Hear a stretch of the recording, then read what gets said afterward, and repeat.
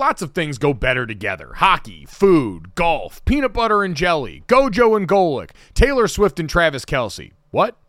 But if you really want to take things to the next level, drink some Labatt Blue Lights with your friends and live life to the power of we. Always enjoy responsibly. Beer, Labatt USA, Buffalo, New York. When you need mealtime inspiration, it's worth shopping Kroger, where you'll find over 30,000 mouth-watering choices that excite your inner foodie. And no matter what tasty choice you make, you'll enjoy our everyday low prices, plus extra ways to save, like digital coupons worth over $600 each week. You can also save up to $1 off per gallon at the pump with fuel points. More savings and more inspiring flavors make shopping Kroger worth it every time. Kroger, fresh for everyone. Fuel restrictions apply. Without the ones like you, who work tirelessly to keep things running, everything would suddenly stop. Hospitals, factories, schools, and power plants, they all depend on you. No matter the weather, emergency, or time of day, you're the ones who get it done. At Grainger, we're here for you with professional-grade industrial supplies. Count on real-time product availability and fast delivery. Call, clickgrainger.com, or just stop by. Grainger, for the ones who get it done. You're listening to DraftKings Network.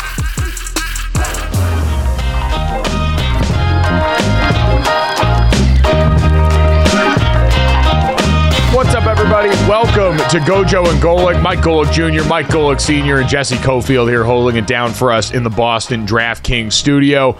We are brought to you by Wrangler, made for the ride of life. Save 15% on your first Wrangler.com order using promo code GOJO15. Got a great show for you guys. As always, make sure you download, subscribe, rate, review. Leave us that 5-star rating and check us out Monday through Friday live, 8 to 10 a.m. Eastern, right here on DraftKingsNetwork.com, the DraftKings YouTube channel, Samsung TV Plus, Roku, and more. Michael Lombardi from the GM Shuffle, one of our great teammates here at DraftKings Network. You hear him over at Vegas Stats and Information Network, former NFL executive. Going to help us react to the weekend that was and some things going on with Bill Belichick, a guy he knows very well, as he gets to, in fact, eat that sad pretzel in Germany. But, Dad, no sad pretzels in Germany for you. You're out here in Las Vegas. You were on the call with Westwood One for the Vegas Raiders and Jets game last night that I want to get to. But sights and sound-wise, they're getting ready for that Formula One race out there. What's it been like crash landing in already one of the busiest places on earth? You know, it's amazing. The locals here hate it because they are just changing so much around the strip, taking trees, you know, kind of the beautification trees out, you know, getting rid of them, putting up the steel and the girders for the seats and everything. And interestingly enough, they told all the hotels you're going to be packed and you could charge all you want, do everything. There are hotels that are booked to 30 and 40% only. They're charging too much for tickets, so people aren't coming in. It's a real issue here, and they're changing basically the face of the strip for this. So it's ticking off the locals. It's ticking off the employees who are working these places because they're expecting these huge crowds, and you still may get them. They may just have to lower the prices. So while I know, we've become F1 fans, and I'm looking forward to it, the newness of this here locally, I mean, to go 10 minutes from the airport to the strip has taken 30, 40 minutes because of construction going on. So if you're expecting a bright, cheery answer of, boy, they can't wait and they're ready to have a ball here, not so much. Not so much. They're a little bit bummed at what seems to be a lack of interest and how their area has been changed to accommodate this race. Where are all these Vegas trees you're talking about, though? You're talking about tree removal in Las Vegas. Along like the strip where you're walking, they have, just trees or bushes or whatever. Stuck in the middle of the concrete next to the fountain of the Bellagio? Yes. There are more than you. Let me put it this way: there are more than you think. And for people who live here who like it, they were all just ripped out. So it's just, I guess to put it this way, it's just one of many things that they're a little bummed at of how their area has changed and maybe not getting the response that they thought they were going to get, because obviously the employees here, you live on working a lot, live on monster tips and everything, and it just doesn't seem to be all happening and going off like they had thought. the commerce associated with large-scale sporting events worldwide not always benefiting the locals.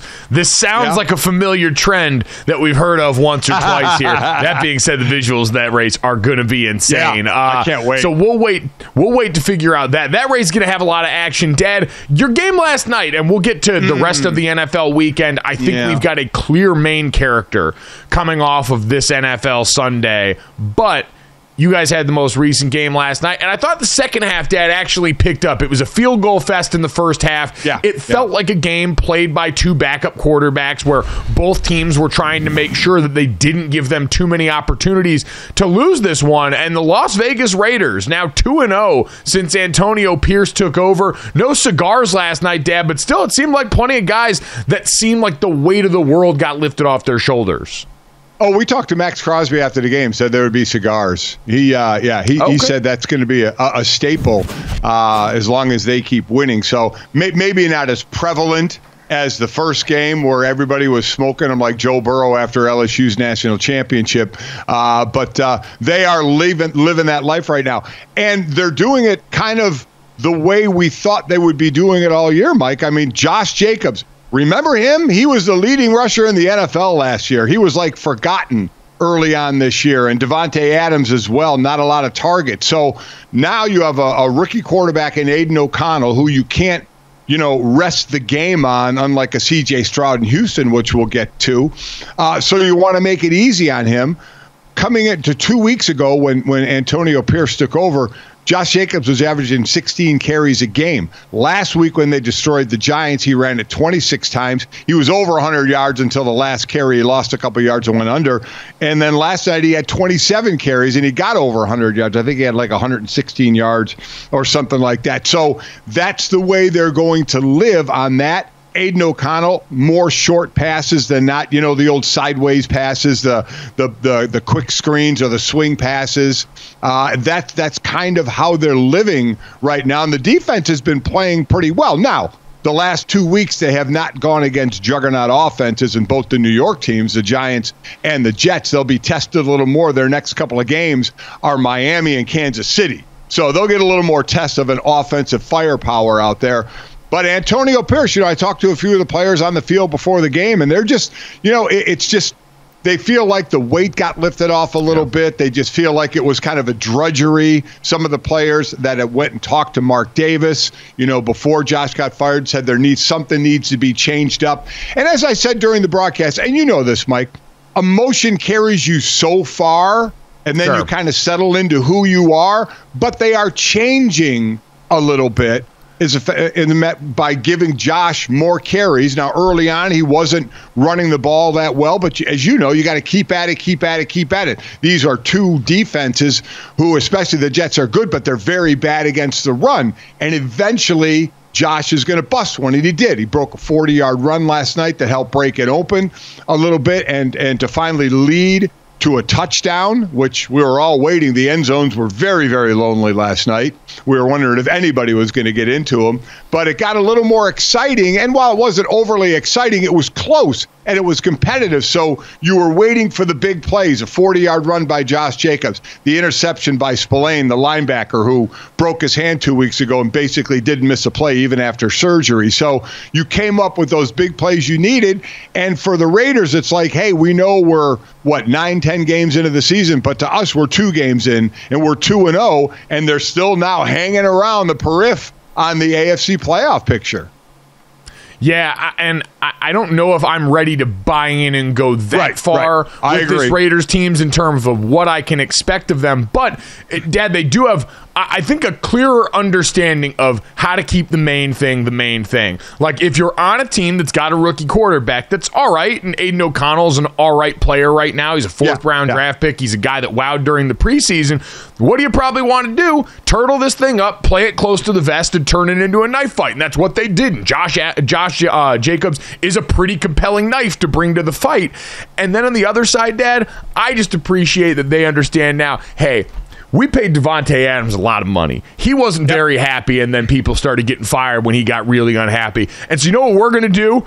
Target the ever-loving mess out of Davante Adams. 13 targets in this game. The next closest was the tight end Michael Mayer, which, God bless the Las Vegas Raiders. Antonio Pierce, if nothing else, you have my sword and shield forever, because he looked down and said, wait a minute, we drafted this tight end that was really good in college at Notre Dame, and we just didn't use him at all for a while, and now the lone trip to the end zone last night features none other than Michael Mayer. Surprise, surprise, Dad, making a contested catch in the end zone when you just give him a chance to go. Where have we seen that before? All over the tape that should have been the reason that you drafted him. So that's what I had said last night. The difference, we've seen some rookie tight ends playing well this year, and we said going in, Michael Mayer is not going to be that tight end that separates from the DB, right? But throw it to him, and he catches the ball. He catches it in traffic. The touchdown last night, Aiden O'Connell did a great job. He's 6'4". The DB that was on him, the safety, was 5'10". You saw Aiden throw it up high and let Michael Mayer go get it and just, basically say, I'm taller than you, I'm going to get it. So I'm with you. It's like because he doesn't have the separation some of the other tight ends have, they don't throw it to him when he's going to make the catch and make the play. And Davante Adams, it's listen, 90% of the time it's going to be a positive when you target him, as you mentioned 13 times. The trouble you can get into is locking in on him and then, getting passes broken up or an interception because you're locking in on him and the defense is going to bait you for it. But for the most part, you're going to pretty much get away with throwing to Davante Adams, especially the routes of today, the crossing routes, the rub routes, trying to free him up as long as he has time in the pocket to throw the ball and let that stuff develop. Yeah, and that's always going to be the key question against this New York Jets team in particular. We saw them get to the backfield plenty, but next-gen stats, Davante Adams accounted for 87% of the Raiders' total air yards in Week 10. That's the sixth highest air yard share in a game in the next-gen stats era. So they got him the ball early and often. They kept him happy, saw him dancing in the locker room after. Dad, you mentioned Robert Spillane, the former Pittsburgh Steeler, who you heard all on the television broadcast, basically Antonio Pierce, if he got to build his defense around one guy, he wants it to be Robert Spillane because of everything that he represents. I want to see us grade Robert Spillane and this special announcement that we saw in the post-game interview on Sunday Night Football. Take a listen. We get to tell the world tonight that my beautiful wife will have our first baby here in June, so I'm looking forward to it. So he mentioned that because they showed his wife when he made the game-clinching interception at the end of the game to set them up. Picks off Zach Wilson. It's a great job by him. Read the quarterback's eyes the whole way. But, Dad, my favorite part is he goes to make this announcement in the postgame, and they clearly give him the space to do that, which is cool. And to do that, did you notice he took the football and he tucked it under his jersey like it was a baby? So, Jesse, as someone currently carrying a baby, if your husband decided to announce to the world, me and my lovely wife were so excited, we're going to have a baby, and he did it like that, how would you grade the performance when he gets back home? An F. He would get an F. Oh, no. Also, well, here's the thing that I want to say. He clearly didn't have time to talk to her to confirm if it was okay for him to announce on, television that they were expecting a baby. So hopefully she was cool with that. Well, maybe they had to clear that before. Yeah, maybe that was does he think he's gonna get? That's gonna happen? Like, there's no way to plan for that. Well, what if they said, hey, if we win the game and we're excited, I'm going to announce, whether it was there or in the post game meet with the media that he announced it. If they okayed it before, are you cool with it then? Yeah, sure. I would still be like, you're an idiot. Why did you put the football underneath your jersey? Like, what I did love that he just very sheepishly, he didn't make a show of it. He didn't turn sideways and try and show it off. He just tucked it under there real quick and was like, oh, this is where the baby goes. Which just made it weirder. It was like, wow. Okay. I thought Jesse would be like, oh, how loving and cool. She's giving him an F. I don't think he understands. Does he know where babies come from? I don't know. I'm just checking. Well, I think he was just trying to show what his wife's going to look like. He's like, then you just take it out from under your shirt and then. Oh, come on. He doesn't think that. Stop it, Jesse. Hey, it's his first time. He might be learning. Yeah, he's a first-time father. Yeah. So, again, with him, you want to talk about the toughness. A couple of weeks ago, again, he breaks his hand during a game and basically still plays that game. And then the day after gets an opera. He shattered a bone there's between his thumb and index finger and had an operation, had the bone fixed, and played the next week as well. He hasn't missed any time with a broken hand. Also, little side note, his grandfather, the late, great Johnny Latner, Heisman Trophy winner from Notre Dame.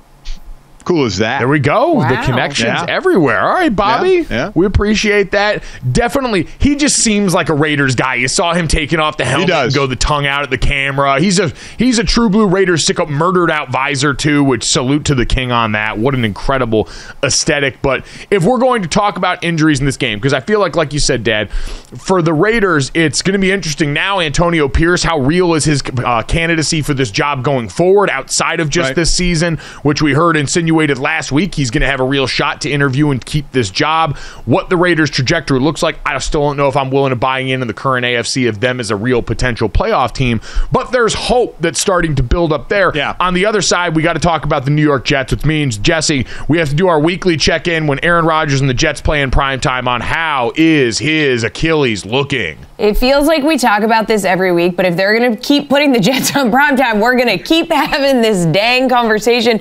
So again, he's a guest on the Jets sideline, for their game against the Raiders. And here's where things really get interesting, guys. He revealed to Melissa Starks a timeline of his, return apparently from this injury. Mid-December is what he said.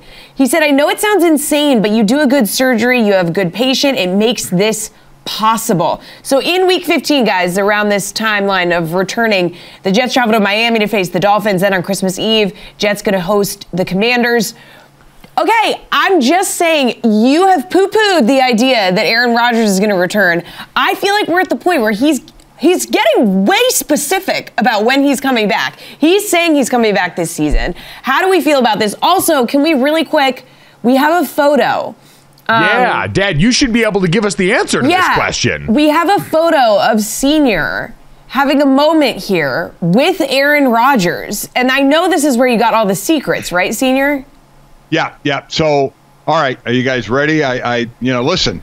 For anyone listening on the podcast, by the way, this is a picture of my dad and Aaron Rodgers down in the field talking pregame. Yeah. My dad looks like he's wearing a shirt that I think he stole from my closet. We'll put that aside for the time being. It's not right stealing. Now. You lost in pickleball, so he has the right That's to wear them. exactly right. Yeah. Thank you, Jesse. Appreciate that very much. Yeah, so we spent a few minutes on in the middle of the field just chatting, and I can tell you, maybe I have some breaking news. Oh, my God. All right. Breaking news is... Are we ready? That's a drum roll. He is just about 100% sure he will be playing in the Lake Tahoe golf event in July. Yeah. Oh, okay. Wow. All right. Wow. Okay, there we go. A different timeline, but certainly an important one nonetheless. Thank God for that investigative journalism. The moment we've all been waiting for. You asked the important questions, and he felt comfortable enough to give me the important answer that next July that he should be good to go. He said he doesn't want to miss that tournament. So that's kind of what we talked about. You heard it here first. All right, there we go. Breaking news. Make sure you clip it. Aaron Rodgers exclusively gives the breaking news to my dad that he believes that he will be back on the course, ready to play by the 2024 American Century Classic in Lake Tahoe, where my father is also hoping to secure an invite again. And American Century people, we need to make that happen. It was a really fun trip for the rest of the Golick family. So great trip. The big great trip. Back. So timeline there, July. So that looks good. Other than that, listen, what else is he going to say? He's rehabbing every day. What's coming out now, or what people are wondering now, is if he does come back sooner, was it only a partial tear of his Achilles? And that's something we're probably never going to know, or maybe we will. Sure. We certainly know the doctor isn't going to talk about that. That would have to come from Aaron himself. Was it a partial tear? If it was a partial tear, how partial was it? How much was it? Does this give him the ability to maybe come back? And would you do it if the Jets are kind of there, kind of out of it, risking the fact of re-injuring, or just saving it all for next year? That would be a big decision to make. you would have to have a clear path to the postseason, because if it's murky at all and you put him out of there and you potentially let one bad situation become worse, your O-line. Dad, I guess that's the interesting part of this, though, is that context of where they're going to be at that point, because you saw the game again last night. There's a bunch of blame to go around for this team, right? Especially offensively. There's a bunch of stuff. You mentioned the offensive line, but you keep coming back to Zach Wilson in a couple of critical moments last night. I keep wondering and seeing some of the mistakes made and going, could have just, Jacoby Brissett level veteran have gotten them through a few more of these moments where all of a sudden this is a more winnable game, and you do get to the end of the season and have a team that's closer to the postseason, where maybe if this Aaron Rodgers Hail Mary ends up landing in the end zone for you, now all of a sudden you're closer to the playoffs. He makes some really good throws, but then the bad plays are bad.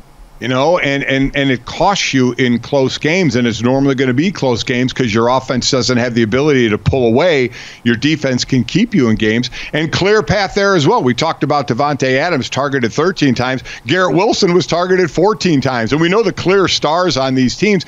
It's just still kind of a hold your breath moment with Zach Wilson on what are you going to get on each play. Two teams in similar spots. The Raiders feeling a lot more hopeful about their future than a continually sad Rob Saleh, who once again saw his defense living in an opposing backfield and his offense unable to muster up touchdowns. Coming up next, though, we will get to the young quarterback everyone's talking about and see how high this Houston Texans thing can fly.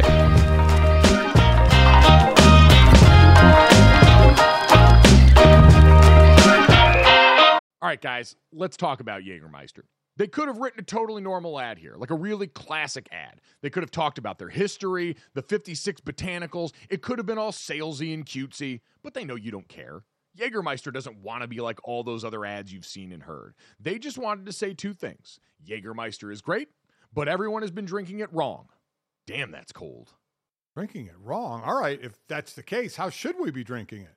They are so glad you asked, and so am I, Dad. I'm here to help you. Ice cold is the answer, at 0 degrees Fahrenheit to be exact. Ice cold shots of Jägermeister. That's it. That's all they want to tell you. So, wherever you are, if you're hanging out with friends or at the bar, call the shots. Cheers with ice cold shots of Jägermeister. Damn, that's cold. And remember to check out Jägermeister at www.draftkingsxjagermeister.com. Remember, drink responsibly. Jägermeister liqueur, 35% alcohol by volume, imported by Mast Jägermeister US, White Plains, New York.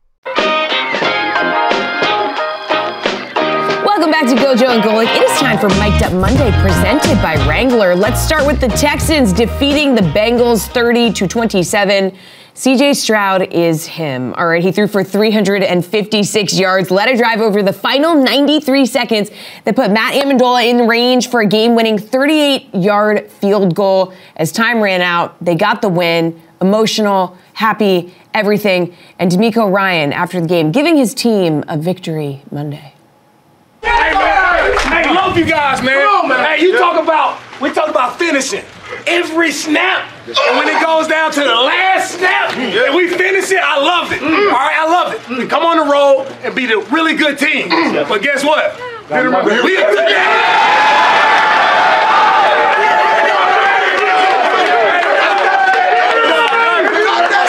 I'll give it to you one more time.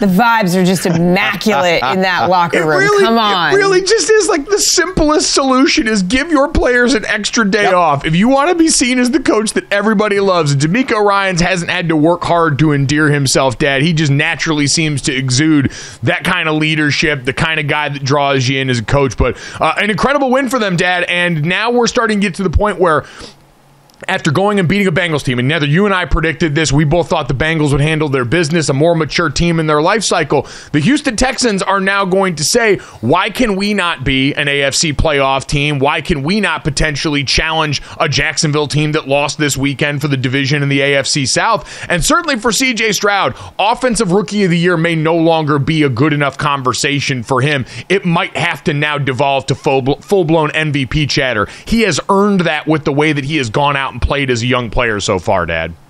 You know, you sit there and you want to look at where he is in the league. He's second in yards at this point. He's 6th in rating. He's 9th in touchdowns with 15, but he only has 2 interceptions. To me, that's still, he threw one in this game, but it's still one of the most amazing stats to me, and just calm and cool. Now, they had a good running game that helped them. They had over 160 yards rushing. Noah Brown had himself a game, I think, averaging like 23, 24 yards a catch. Tank Dell, that's the thing. Tank Dell, a rookie. You have young players you can build around.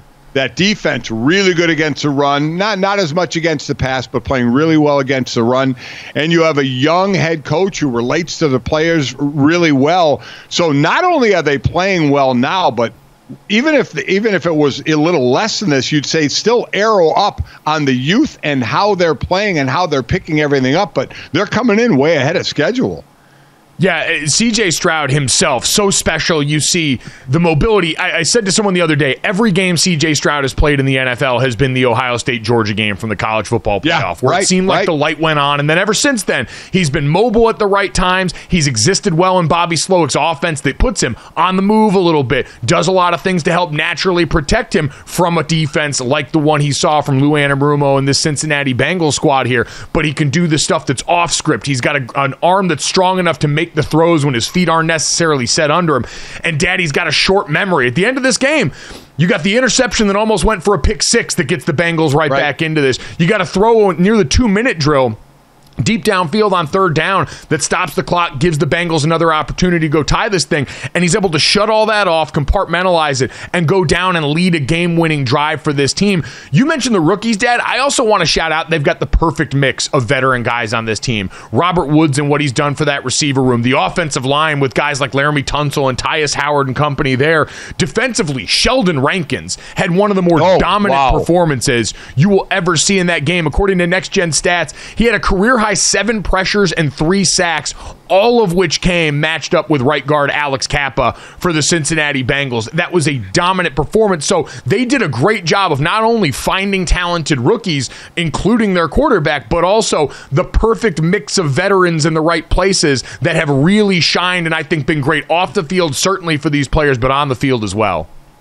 Yeah, lot to build on there. And you said, you're right, it's a good mixture. And what he did, Rankins, as you said, on the inside, absolutely amazing to see that. Because as you've talked about, a D lineman could have 1 sack and 2 pressures and consider it a great game, and the O lineman have a bad game. Well, that was a really bad game from an O lineman standpoint. And think next couple of games they play the Cardinals, where Kyler Murray has come back and given them a victory, and then they have Jacksonville, they have Denver, and then they have the Jets. So all of a sudden you start to talk about flexing schedules, Sundays and Mondays, they could be a team that gets flexed into some of these games with the way they're playing right now. And oh, by the way, that game, a last-second field goal, was a record-setting one of 5 winning field goals as time expired. Not just like a field goal with a minute to go to put you ahead.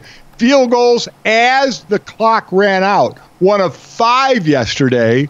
They beaten Cincinnati, Cleveland beaten Baltimore, Arizona beaten Atlanta, Detroit over the Chargers, and Seattle over Washington. So big kicker day, big kicker energy of making the kicks when they count, especially in Cleveland coming off missing the extra point to stay down 1 where that could have been tied up 31-all, miss the extra point, but get the chance to kick the game winner at the end. We'll talk a lot more about C.J. Stroud when we get Michael Lombardi here in a little bit. But you mentioned Cleveland. Jesse, let's get to the next sound on our schedule as we look at the Browns and Ravens slugfest from this weekend. Yeah, Browns rallied from a 14-point fourth-quarter deficit Sunday for what they called a statement victory, so 33-31 against the division-leading Baltimore Ravens. Amari Cougar giving us a look in... inside a happy Browns locker room after the game. Guys, can either of you name this song? Take a look. A listen. Hey! What are you trying to take over your trap? What are you trying to take over your trap? Hey!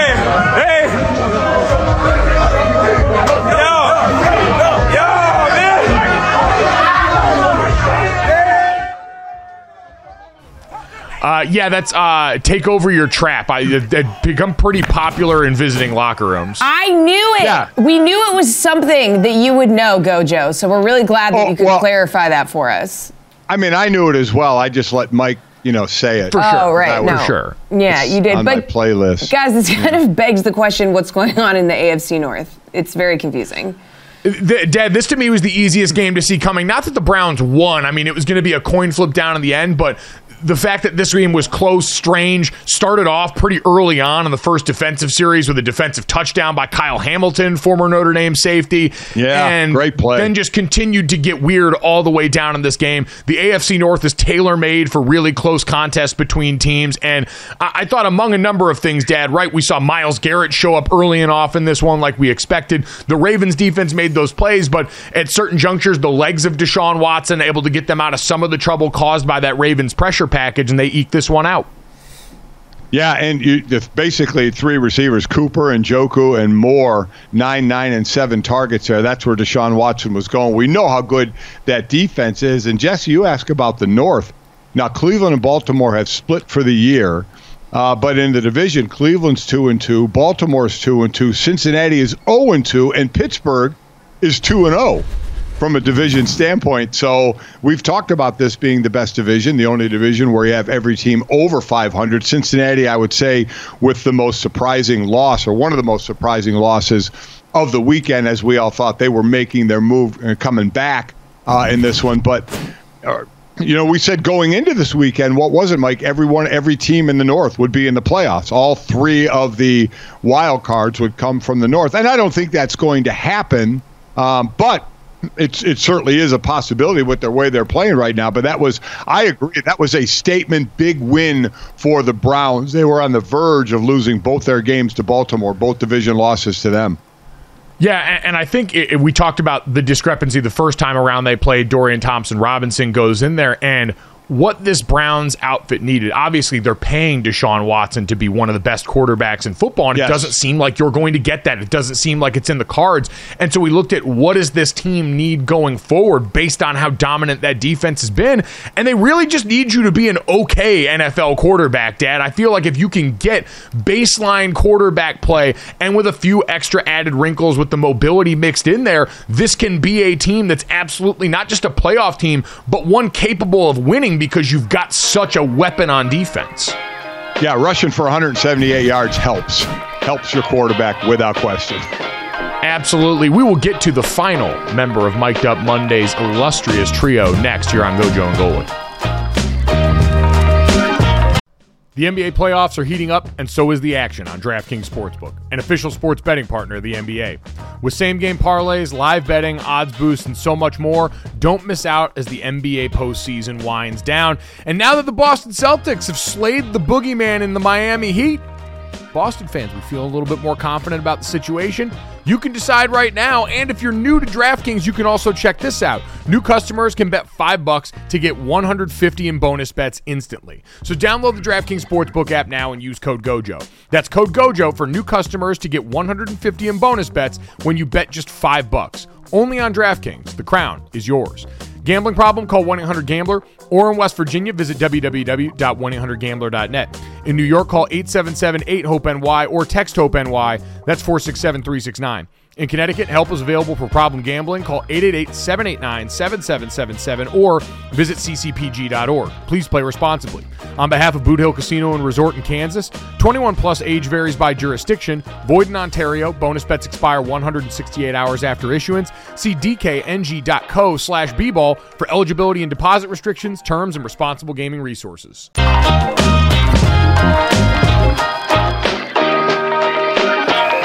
To Gojo and Golic, I'm Jesse Cofield. We still have one more bit of sound to get to for Mic'd Up Monday. So Vikings defeated the Saints 27-19, and Josh Dobbs, he went out, threw for a career-high 268 yards and 2 touchdowns. Good for the Vikings' 5th straight victory, and it has been a wild, wild ride for Josh Dobbs. Here he is reflecting on his last few weeks with the Vikings postgame. I just moved out of the hotel, so we're making strides off the field. But I did pinch myself. It's been really cool just being able to take it all in.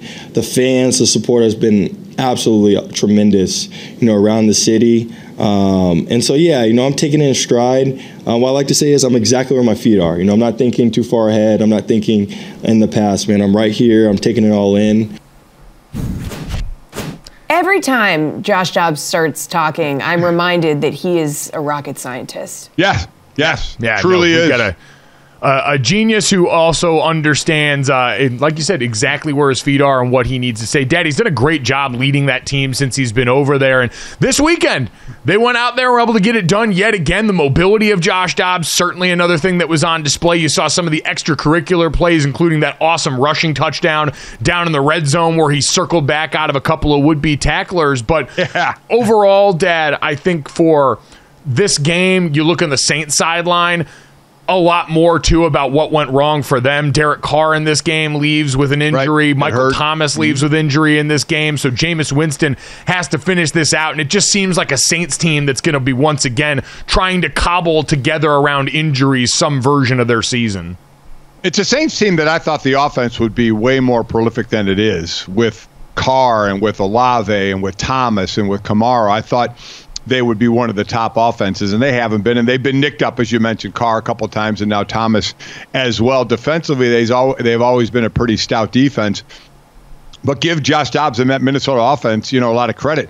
And it's always interesting when a new quarterback comes in, who do they kind of lean to? And we always talk about a tight end being a safety blanket. TJ Hawkinson, we keep talking about Christian McCaffrey at the trade deadline, but remember TJ Hawkinson was a monster move for them as well when they traded for him from Detroit. He had 15 targets, I think, 11 receptions yesterday. I mean, he was the guy. That's where Josh Dobbs was looking, and TJ was there to help all that he could. So I'm not sure where I put this team, Mike, of where I want to put them in the NFC. Again, a conference that we talk about very, very, very top-heavy, which could basically be Philadelphia, San Francisco jumping back into the picture, and certainly Dan Campbell's Detroit Lions. I don't know how deep it really goes, so I'm not sure where to put Minnesota, but this is more about Josh Dobbs and his ability to take the situation he is in and find a way to make the best of it. And he's just, listen, you never have to worry about him in a smart way picking things up. He's always going to do that. Yeah, no, I think I would describe this team, Dad, as frisky. I don't know if I'm willing to rank them or predict them doing anything really of value, but again, this goes back to the Jets point that we talked about earlier of you had a team with a roster around it that looked pretty good. The offensive line had been protecting well for most of the season. You mentioned TJ Hawkinson, Jordan Addison. You still, by the way, you saw Justin Jefferson on the sideline plenty. Yep, he's a guy that said the other week, when I'm healthy enough to play, it doesn't matter where we're at in the season. My goal is to be a Hall of Famer, and sitting out long swaths of time isn't in line with that goal. So they're going to get him back at some point, Dad, in the midst of this offense. And like I said, Josh Dobbs is looking around going, man, you guys got rich person stuff over here. I was over hanging out in the desert for a long time. Kyler Murray came back yesterday and saw exactly what I'd been working with, was able to scrap one out against the Atlanta Falcons. I got good toys to play with right now, and so I'm going to go out here and ball, and he did just that. Yeah, by the way, Kyler Murray needs a step counter for the amount of running around that he does in the pocket to make plays, and then it's just absolutely amazing. But they did eke one out. But I'm with you. They're an interesting team. There are a couple games back at Detroit, but it's tough for me to sit there and say, yeah, they're one of the contending teams. Need to see more here. But getting Justin Jefferson back soon could be huge.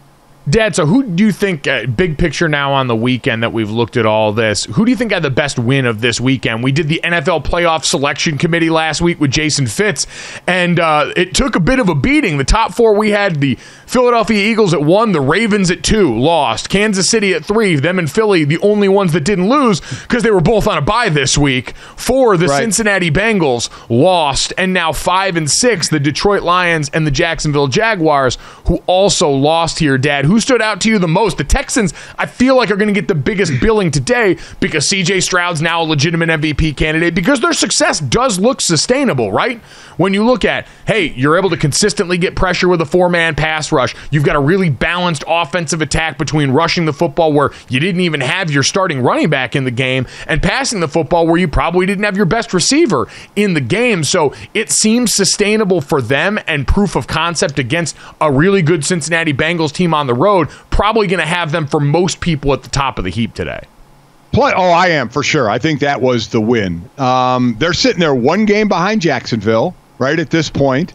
And Jacksonville, we think, should be winning that division. But you're just not sure at times. They took it on the chin from San Francisco yesterday. Now, so I without a doubt, it was the Texans' win and what they can do. They're actual contenders for that division the way they're playing right now. So they, to me, had the win of the weekend. We're definitely going to have to redo our rankings. Detroit's going to be jumping into those rankings. But I also have to say a quick note. I did the first game of the season, Giants-Cowboys, 40-0. The Giants-Cowboys, 2 games this year, the Cowboys outscored the Giants 89-17. I mean, that's college stuff. It is brutal how bad the New York Giants are. But that was an aside. Quickly back to the Texans. They are the definite win of the weekend in my eyes.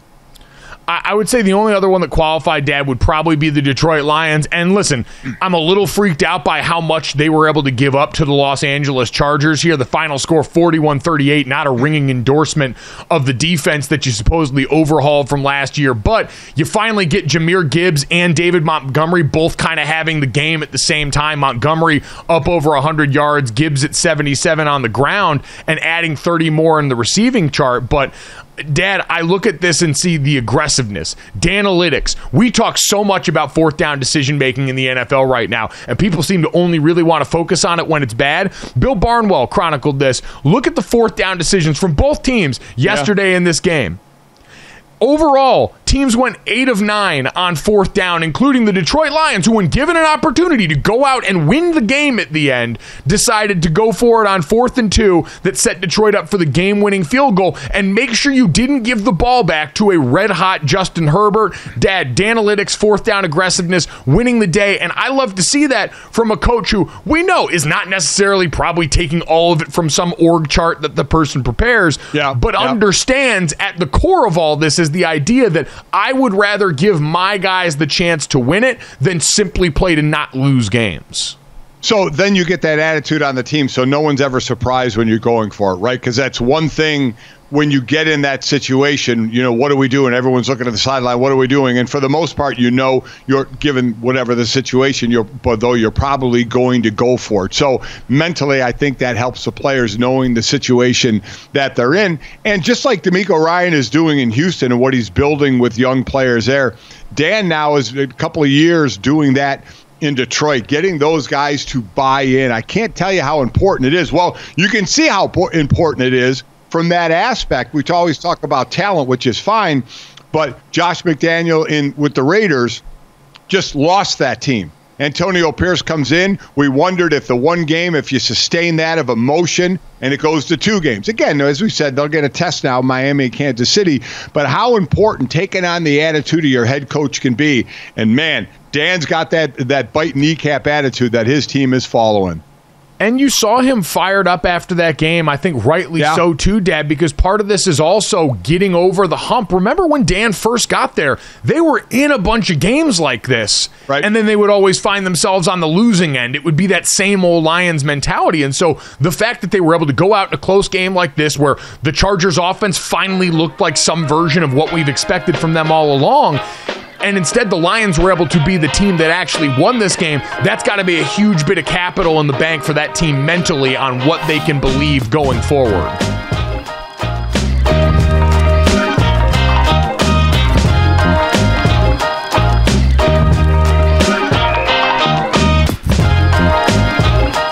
Dad, lots to get to from college football this weekend. I know we usually do a lot more of that on Tuesday, but big news in the sport yesterday as Texas A&M announced that they would be parting ways with head football coach Jimbo Fisher after, and this is the wild background of this, a 51-10 win over Mississippi State. I was on the call for that game for Learfield, and I can promise you, nowhere in the midst of a game where Texas A&M was dominant with their third-string quarterback, Jalen Henderson, under center for them, did I think, oh yeah, this is going to be the one. Because, Dad, we knew with Jimbo Fisher, there had been some angst in College Station for a while surrounding their underachievement relative to talent during his tenure, but apparently we saw the reporting from Pete Thamel and others over at ESPN that this conversation had started with the Board of Regents on Thursday earlier in this week and just culminated after the game. So, Dad, were you surprised by this at all as Jimbo Fisher now gets set to stay at home and pocket somewhere around $72 million on the remainder of his contract?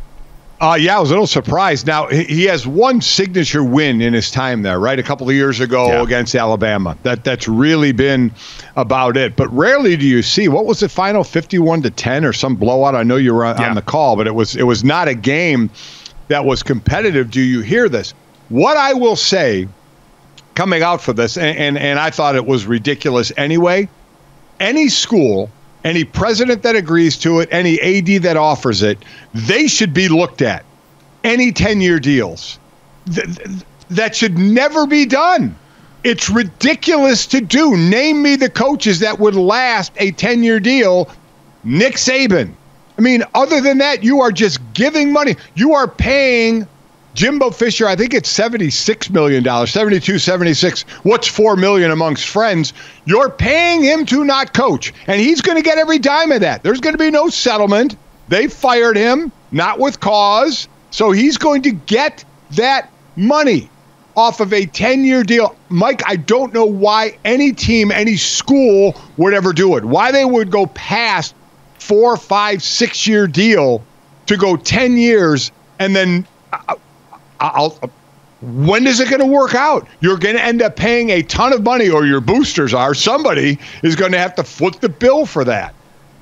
Yeah, there's a joke about oil futures in here. But, Dad, I think the reason that's happened, though, is exactly what's going to happen coming off of this. Look at how many names we already saw linked to the Texas A&M job coming off of this. Coaches at schools that are going to want to keep them. I saw it was Pete Thamel over at ESPN. The early list of potential names for Texas A&M, knowing that money is no object. And this is a reminder. They always have the money. Shout out to Holly Anderson over at Channel 6. They wanted to, so they did, is what this comes down to. A group of wealthy and powerful men decided they were no longer going to watch a bunch of really high talented players lose games that they did not think they should be losing or not competing. Because, Dad, to the talent level on this, since Jimbo Fisher's arrival in his first full class in 2019, Texas A&M has signed 70 ESPN top 300 players. That is the fourth most in FBS football behind Alabama, Georgia, and Ohio State, all of whom have played in at least one national championship game in that span.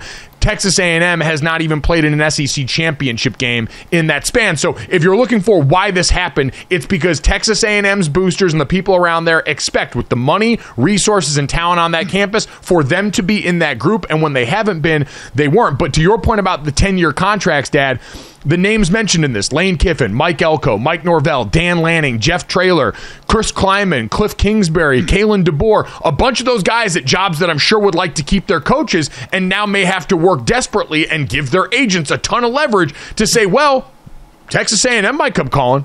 Be a real shame if we left. What are you going to do to make me feel like I need to stay? And because that continues to pop up all over college football, and we've seen it in the last couple of years with contracts like the one that got given out in East Lansing and Happy Valley. As long as they've got that leverage and as long as Jimmy Sexton lives and breathes, this is probably going to keep happening.